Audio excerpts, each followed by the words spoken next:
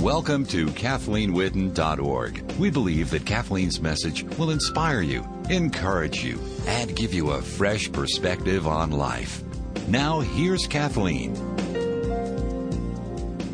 I was going to just really start with the verse in Micah that just says it all. It says, "And what does God require of you but to do justly, to love mercy, and to walk humbly with your God?"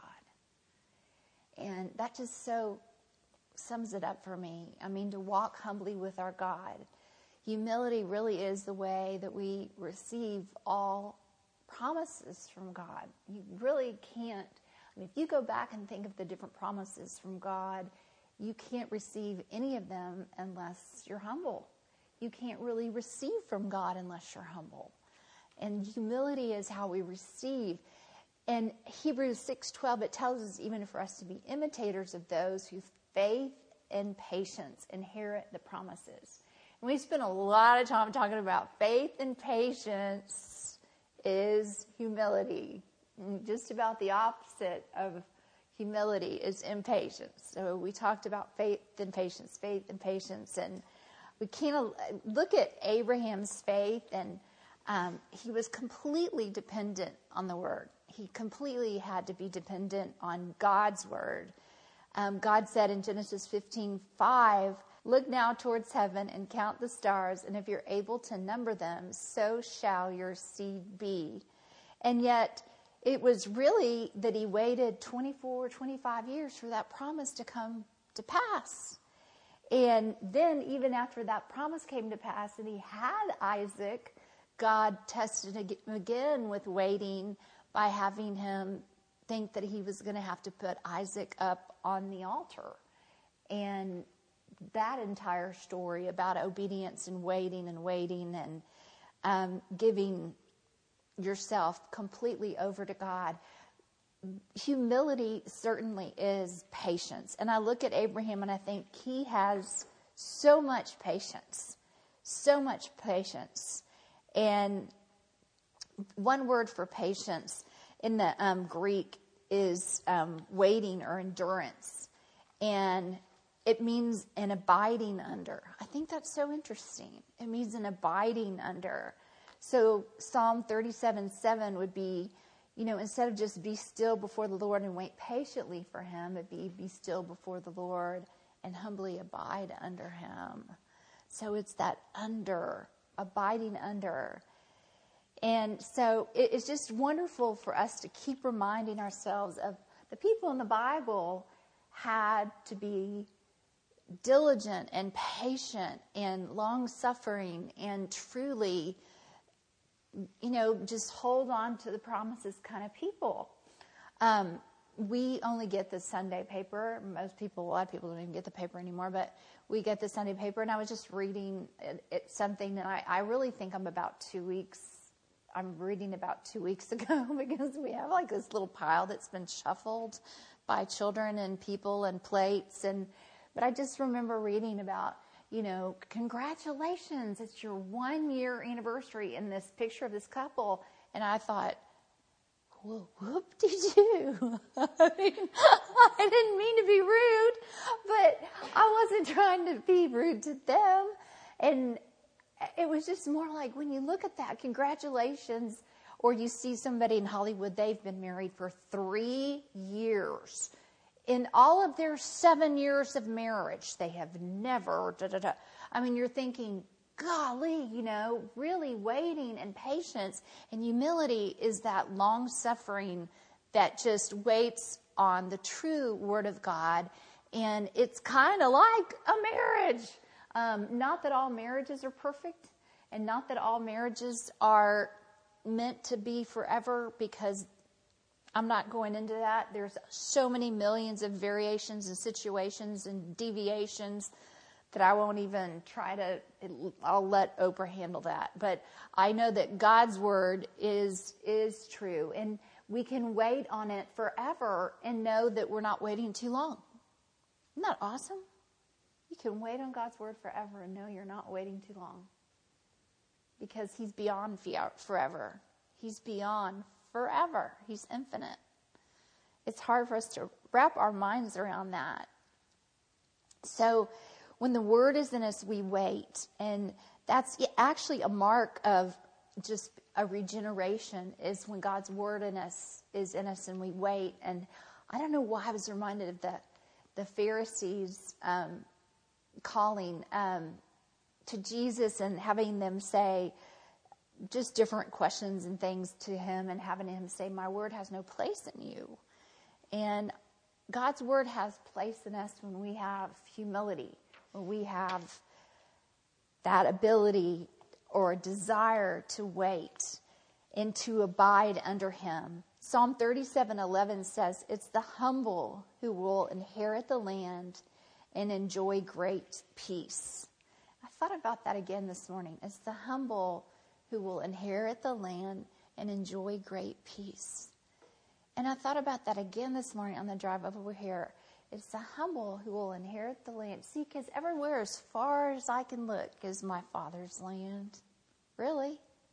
As far as I can look, no matter where I am, no matter what state I'm in. If I'm in Colorado, it might be the mountains. If I'm in my front yard, it might be just to the next street. But the leaves coming down and the sunshine glistening through the leaves, and realizing that it is his land and I'm his child, and I not only inherit the land, I find great peace because I have a great contentment.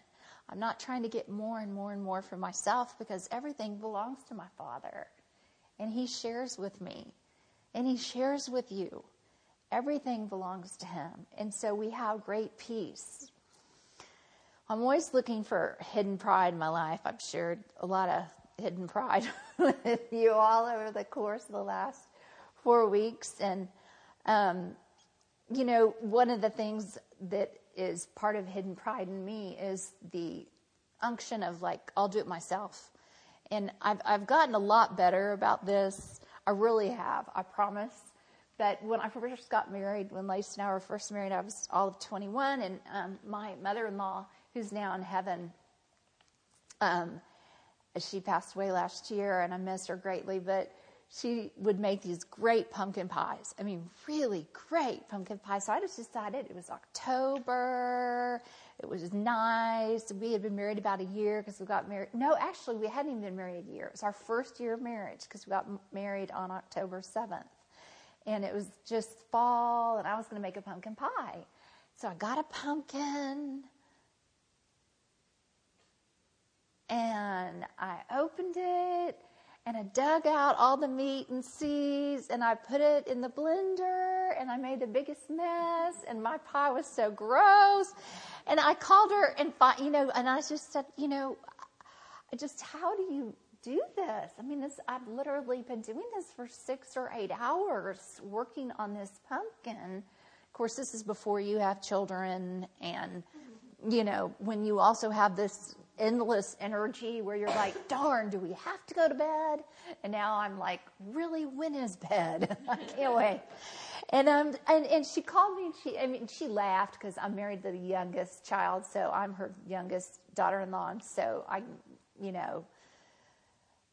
she just laughed, and she was like, oh, honey, you just open up one of those Libby's cans of pumpkin pie, and you put this and that and do that and that and that and just stick it in the oven. And I was like, what did you tell me?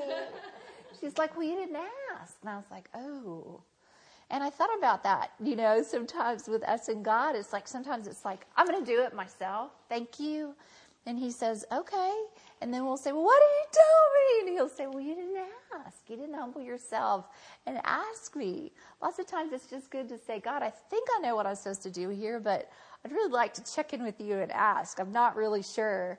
Spending time with God sheds light on the areas that aren't godly.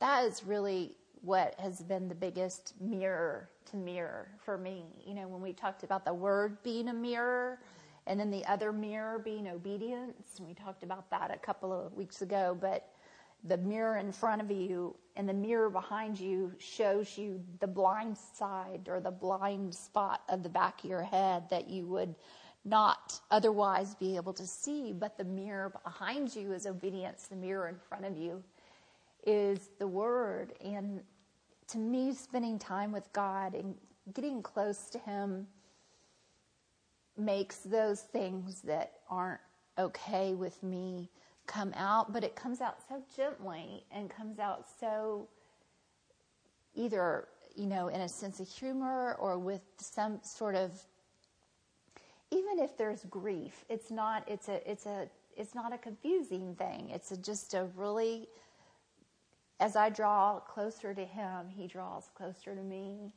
And I kept semi-dreaming last night that I was holding Him, that I was just holding when I had my head on His shoulder, because my mind was swirling around so many things, so many questions, so many what ifs, so many not scared things or worried things, but more just, this isn't decided, and this is up in the air, and this really, I'm not sure, and this is this, and that, and come close to Him, and He'll come close to us, and then He'll shed lights in the areas that we need to see. I want to read this in the Amplified Bible. Come close to God, and He will come close to you. Recognize that you are sinners. Get your soiled hands clean. Realize that you have been disloyal, wavering individuals with divided interests, and purify your hearts of your spiritual adultery.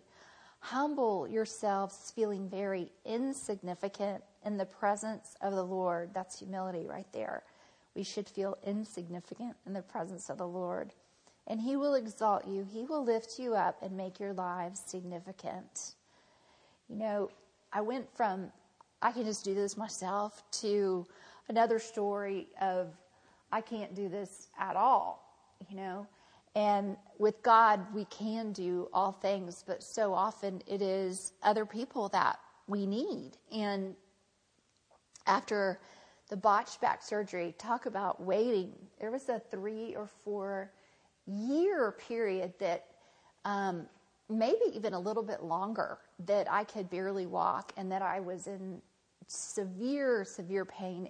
Every movement I made hurt because all the screws were loose and nobody knew it, and nothing had fused and no one knew it. And I won't get too graphic with it, but all the San Antonio doctors that we went to were saying everything was fine. And then finally, after 3 or 4 years, basically partially bedridden and on lots of narcotics, because the surgery was so botched, and it was one of those gut things that I knew, but I didn't know how to prove it to anyone else. I mean, I knew that I wasn't in the right position to stand. I knew that I was like, would fall over and just, anyway, there ended up being 7 or 8 things wrong. My parents ended up driving my x-rays to Austin, driving my x-rays to Houston, and seeing professionals in those cities who were willing to say, both of them, these are 7 major reasons that she could be in pain.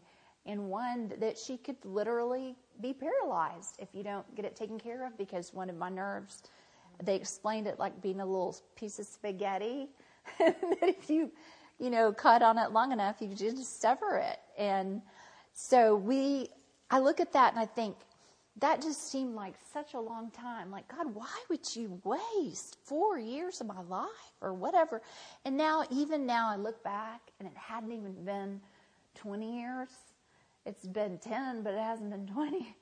And I didn't know it hadn't even been 10. It hadn't even been 10. And I'm like, it's already fleeting. It's just so, it's like that time waiting.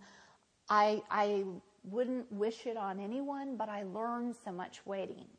And part of that part that I learned about the hidden pride in my own life was, no, I can't do it myself. And no, I can't do it myself with God. I need other people. In other words, I couldn't even make it to the appointments in Austin. And I can barely make it to any appointment in San Antonio. I'd have to lay down in the back seat for 3-4 years for any appointment or anything I had to do. Not to mention how much the narcotics made me sick and how much they affected me. So God's amazing how He'll just take something that looks again like it's so wasted. I can't get this across enough to people. And, because we as humans can be we're so good at looking back. And he can take something that just looks so wasted and then just show us that's just a blip in time. Everything is just a blip in time. If you hold on to me and you keep trusting me, believing in my word, holding on to my word, believing me forever, like Abraham. I'm sure people laughed at him. Oh, your name is what? You're 75. Okay, good. Now you're 78. Great. Now you're 80. Now you're 85, 90, 95, 99, and your name has been changed from Abram by God to Abraham, father of many nations. It means father of many nations. Well, that is really funny because you don't have any kids. And it wasn't until he was 100 that promise was answered. And I'm sure he said, God, why 25 years? To him and God. But he kept holding on. And that's such a picture of humility. We need to realize that waiting on God is a picture of humility, waiting and receiving his promises in love. Isaiah 66, the second part of verse 2 says, but this is the man to whom I will look and have regard, he who is humble and of a broken and wounded spirit, and who trembles at my word and reveres my commands. Wow. I love that. This is who I look at and have regard. This is who God looks at and has regard, is he who is humble and has a wounded spirit, and it basically says in the awness of you, in the immensity of you, in the infiniteness of you, God, I am so insignificant in your significance. I am not awed by me. I am not impressed by what I got done today. I am not impressed by me at all. Not impressed by my track record. If I've done anything good in my whole life, then it's been because of you. And so I can just say, I'm so insignificant and you're so significant. God says, that's the person that I can use. That's the person that I can regard. That's the person that I can tell my promises and my secrets, and the person that I can know will hold on and not let go, not walk away. We talked last time about how humility is a position of the heart and that it's a position of the body. I don't know how many of you remember or heard, and it's also a position of praise. Humility is really a position of praise.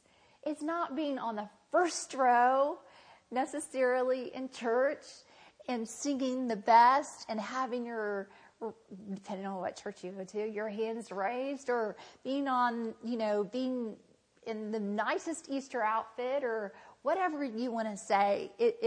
However you praise God, it's not in how much you give to the church or how much you give to World Vision or anything like that. It's a humility is a position of praise. God wants us to be humble when we praise. And I love 2 Corinthians 20:12 because it goes back and talks about what happened when King Jehoshaphat found out that they were going to be attacked. And it goes through really all four places of humility: a position of the heart, a position of the body, a position of praise. And it's interesting, or all three positions. In 2 Corinthians 20, verse 12, King Jehoshaphat says this, and I think we need to say this more often. I'm encouraged to say this more often. We do not know what to do, but our eyes are upon you. I mean, I need to start answering that more often. When people say, well, what are you going to do about blah, blah, blah? You know what? I don't know what I'm going to do, but my eyes are upon God. I mean, truly that needs to be what we say, and that needs to be the position of our heart, even when we're by ourselves and our own mind comes and says, well, what are you going to do? Or what are you going to do about this or that? And just say, I'm not sure. My eyes are on God. I'm not sure. My eyes are on God. So it's a position of the heart. It's a position of the body. In 2 Corinthians 20:18, it says that after Jehoshaphat says this, we don't know what to do, but our eyes are upon you, God. In other words, he's putting the whole situation back into God's hands. He then bowed his face to the ground, and all the people of Judah and Jerusalem fell down and worshiped before the Lord. He literally bowed his face to the ground. And it is a position, humility is a position of the body. There are times that, sometimes people say, well, I don't even understand why churches kneel. Kneel, stand, stand, kneel. Well, it used to not mean just a cultural thing or a traditional thing. It for many people, for many centuries, it was the position of just humility. And I don't know about you, but my position of humility a lot of times is just laying flat on my face. I mean, knowing that I am insignificant and he is significant, and I don't know what to do, but you do. And just giving it over to him. And that's what I mean about him giving the humble just the peace. They inherit the land, the peace, because the peace, you can have all the land in the world, honestly, under your name. You don't have contentment. You don't have anything. I mean, that could be just a whole nother thing that we talk about sometimes. What's the difference between, contentment and happiness? Huge difference. One of them is not rocked by circumstance. And then if you look at this third humility, it's a position of praise, to praise him and give him splendor.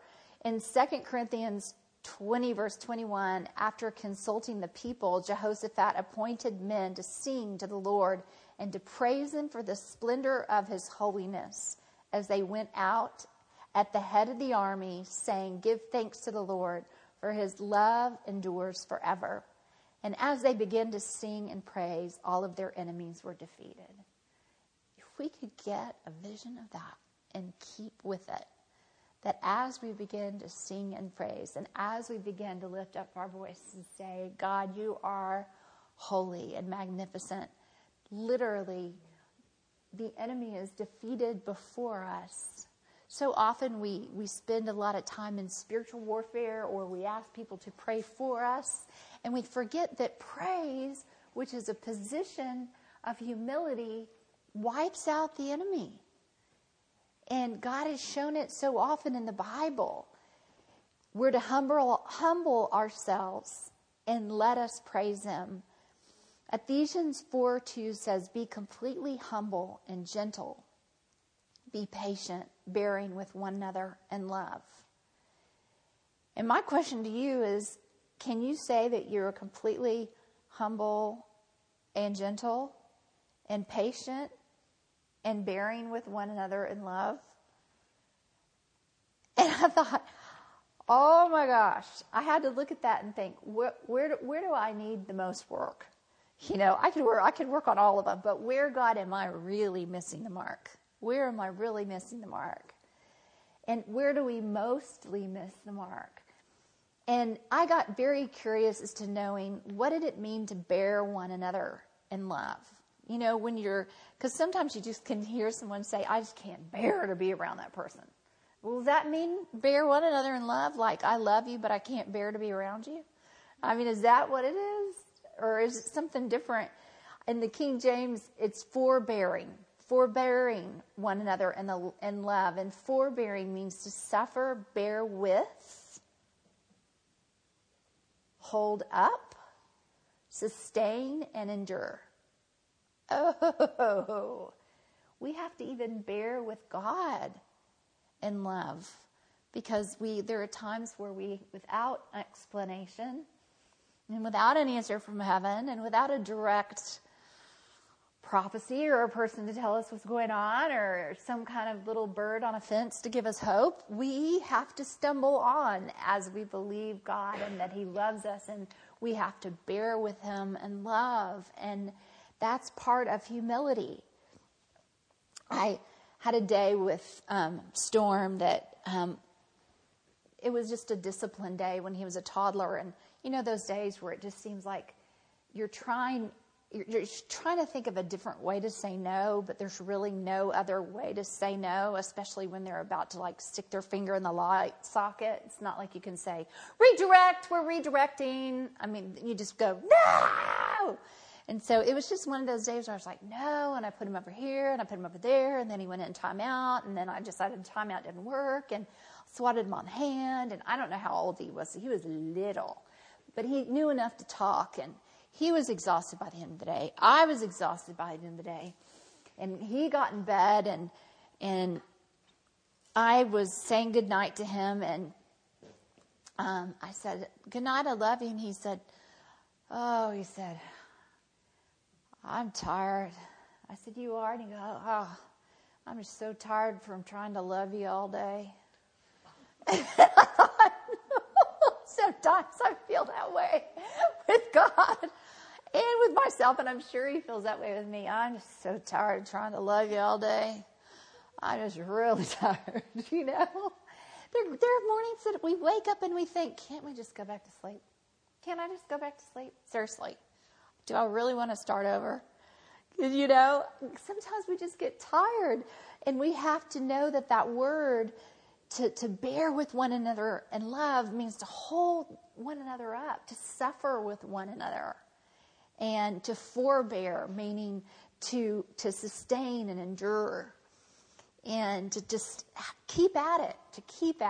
He as the son and me as the mother. So God is God, and us as his children. Just keep bearing with one another. And God's, of course, forbearance and everlasting love is just without measure and never ceasing.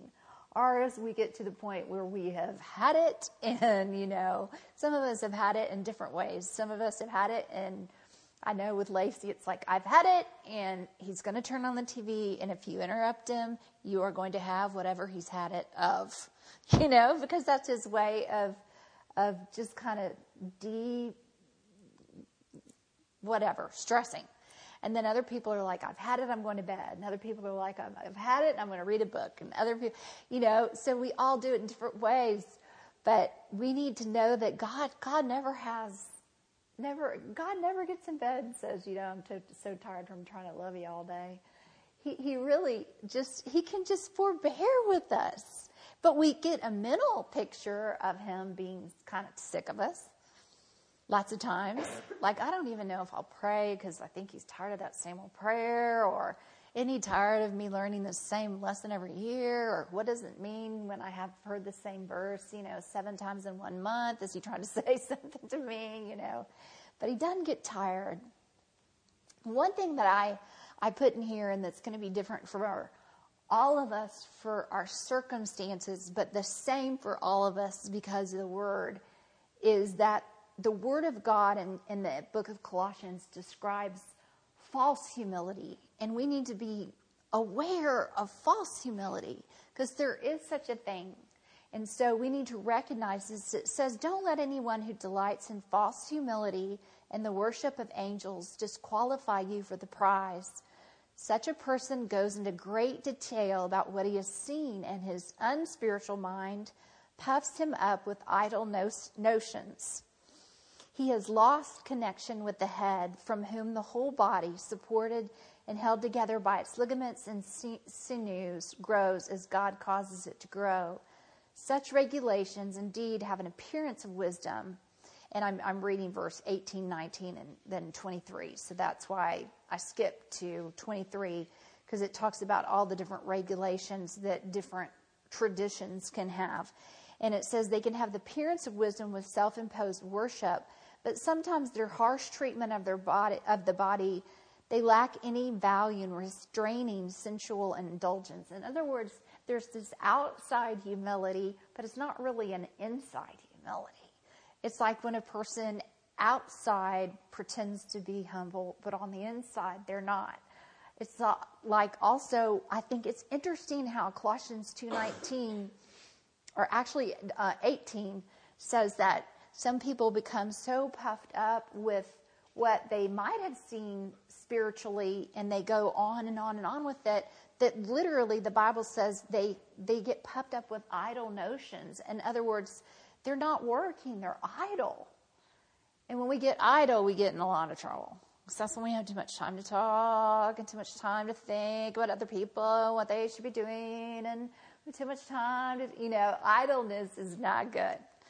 And so, and the Bible tells us that. And so we're supposed to be working. We're supposed to be busy. That's the way that we were made. And doesn't mean harsh treatment, because it goes down on verse 23 that even false humility and harsh treatment of the body. In other words, remember how the Sadducees and the Pharisees used to put ashes on them, and then whenever they fasted, they would, make sure their face looked like you knew their stomach was growling, and how Jesus came and said, if you're going to fast, don't let everybody know, just don't let it show on your face.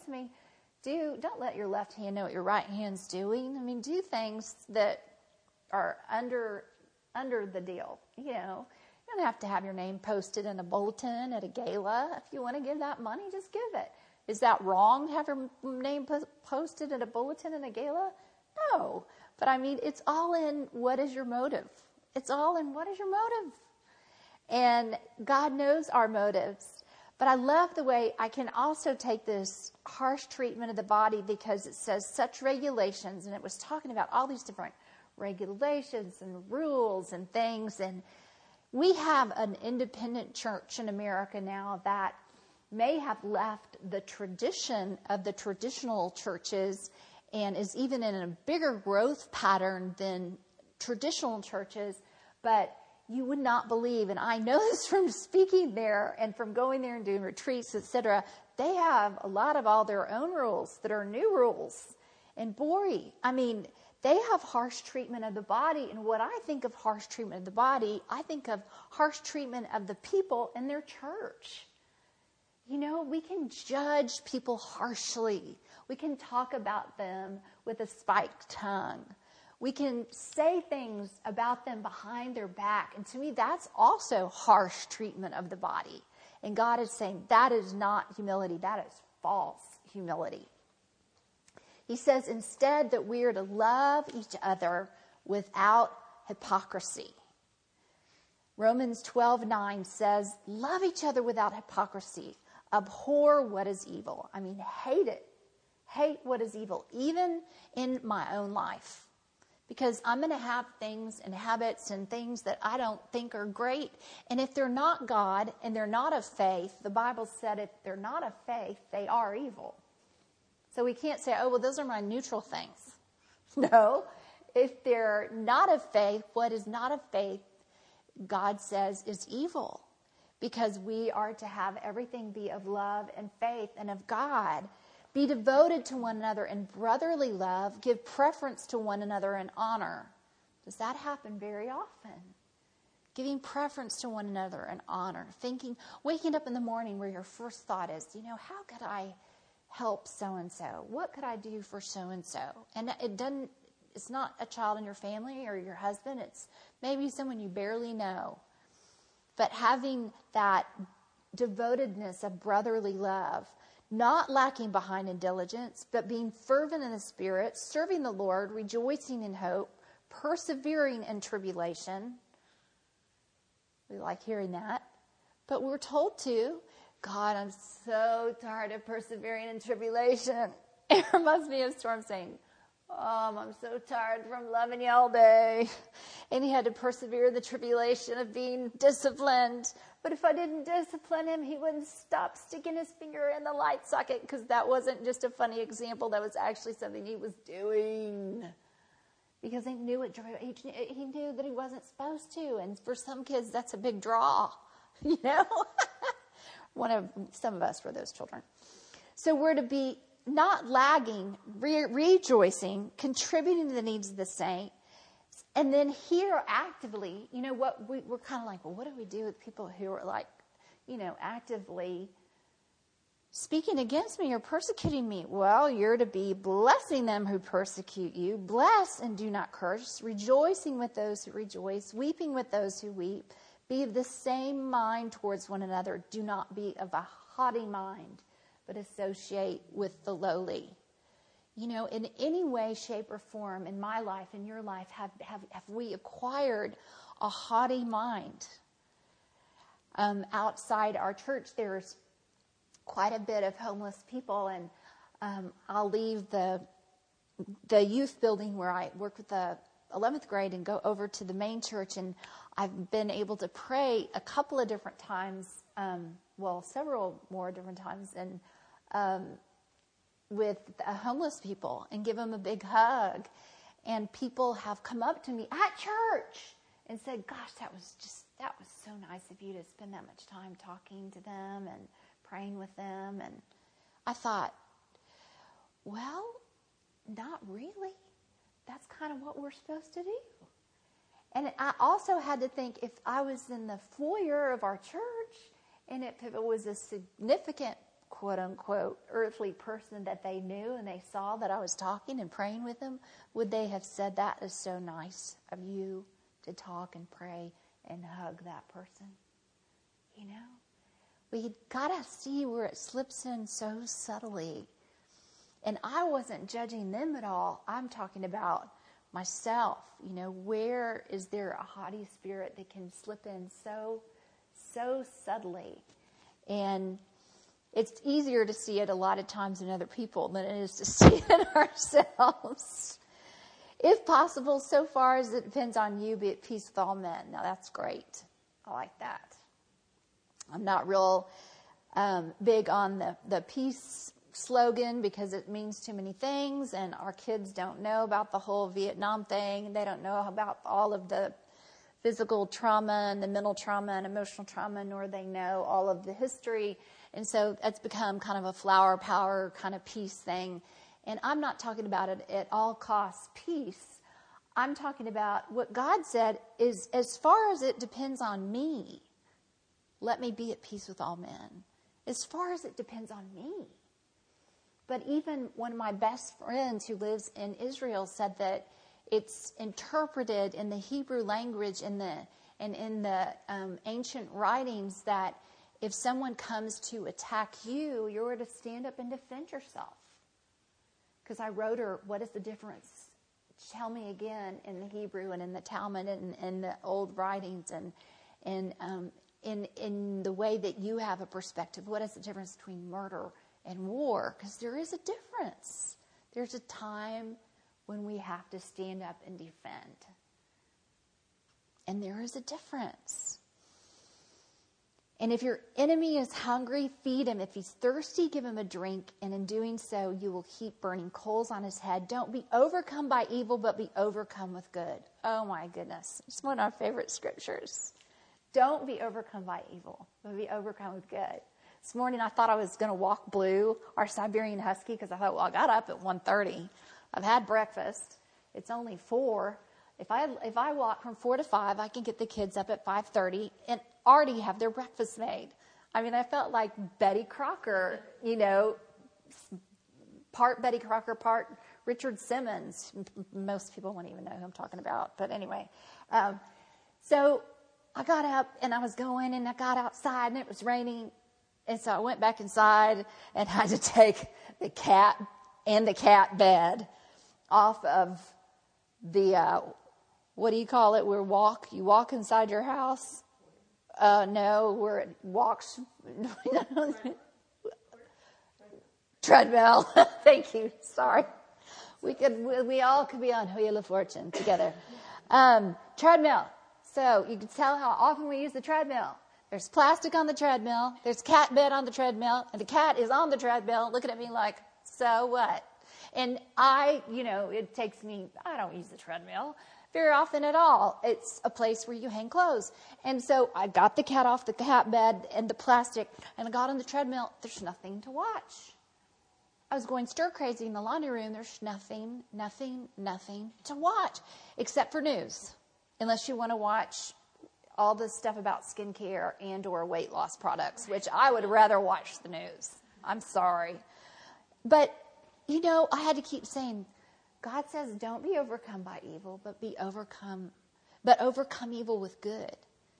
In my little part of the world, wherever I am, wherever he sends me, wherever I go, don't be overcome by evil, but overcome evil with good. Wherever you go, whatever you see or hear.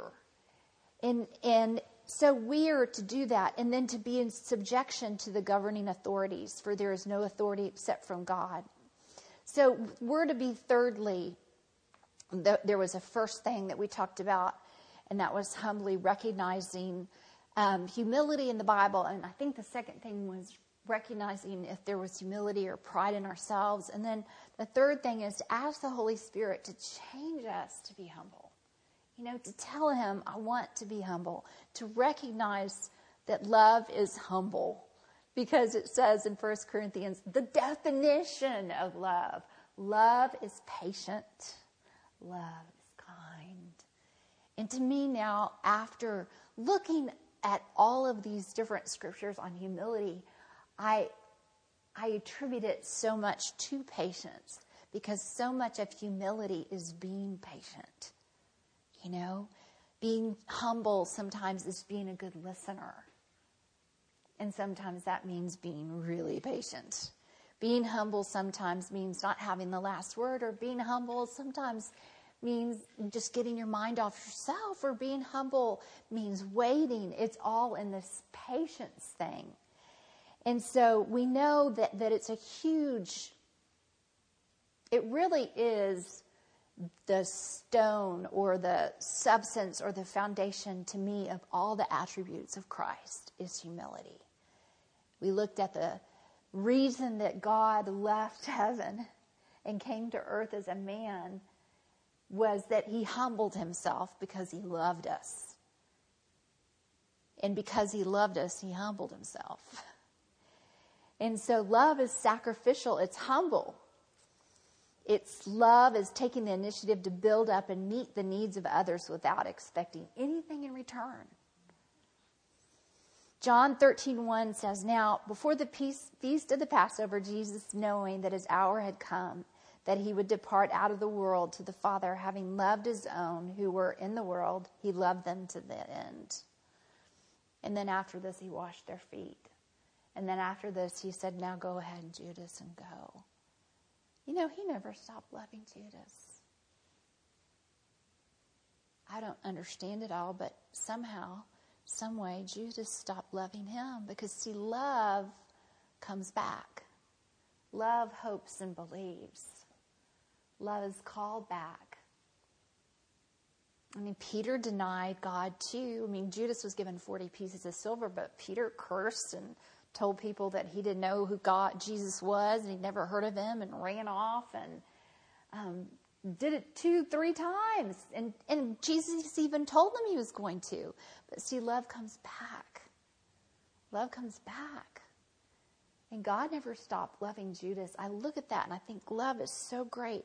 Greater love hath no man than this, than to lay down his life for his friends. Do you? What will you lay down for your friends? What will you lay down for your families?